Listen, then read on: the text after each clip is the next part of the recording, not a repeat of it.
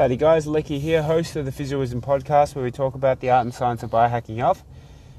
Today is a review of a podcast I listened to. It went for almost 3 hours.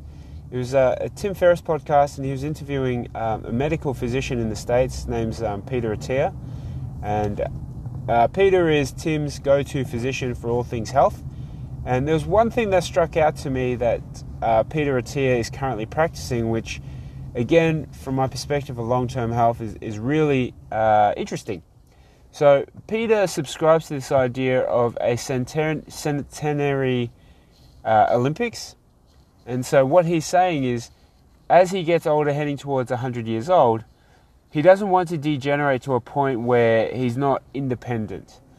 So if you were unpacking, if you were looking and forecasting how you may feel and move as a 100-year-old human, how would you like to see yourself move about functionally? And then what can you do to unpack as a 90-year-old to achieve that goal as a 100-year-old, a centurion? What would you need to do as an 80-year-old to achieve that as a 90-year-old, 70-year-old to an 80-year-old, so on and so forth. So he's, I think, about to turn 50. And so I think there were 6 things that he reeled off, and I can link the podcast to this. I can link to that podcast below. But for the minute, a couple of key things that he reported really stuck out to me. So one of them is he would love to be able to travel, and so you would need to get up and down stairs of your own volition. So you can hand onto a handrail, but he really wants to have enough strength in the legs and range in the knees and the ankles and the hips to get up and down a set of stairs, so one foot after the other, up and down, unaided. That was a key one.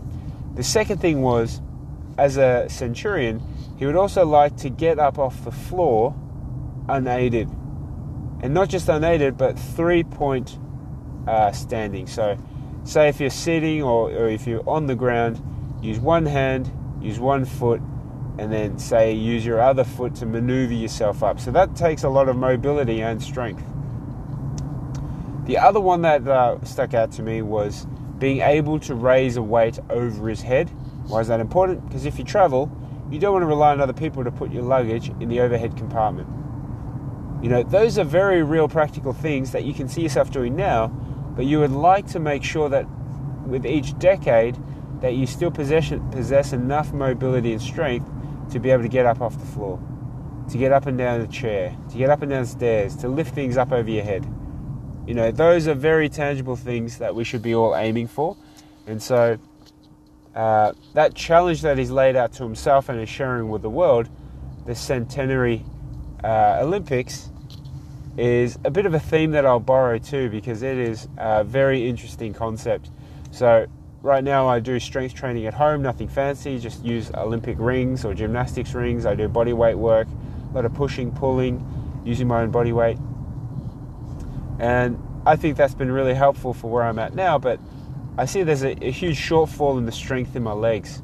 So I think borrowing those ideas from Dr. Peter Attia and applying it in my own regime is something that I'm going to dive a bit deeper into. So would like to point that resource out to you guys. Check it out.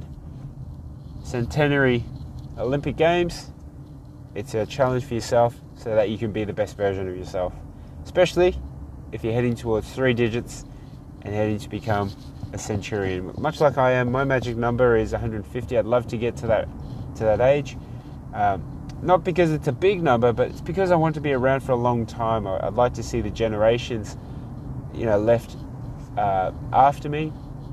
And, we're working hard to leave a legacy so that they can continue on the hard work that we've started and carrying on from the people, my parents before me and my grandparents before them. So that's my PhysioWisdom for today.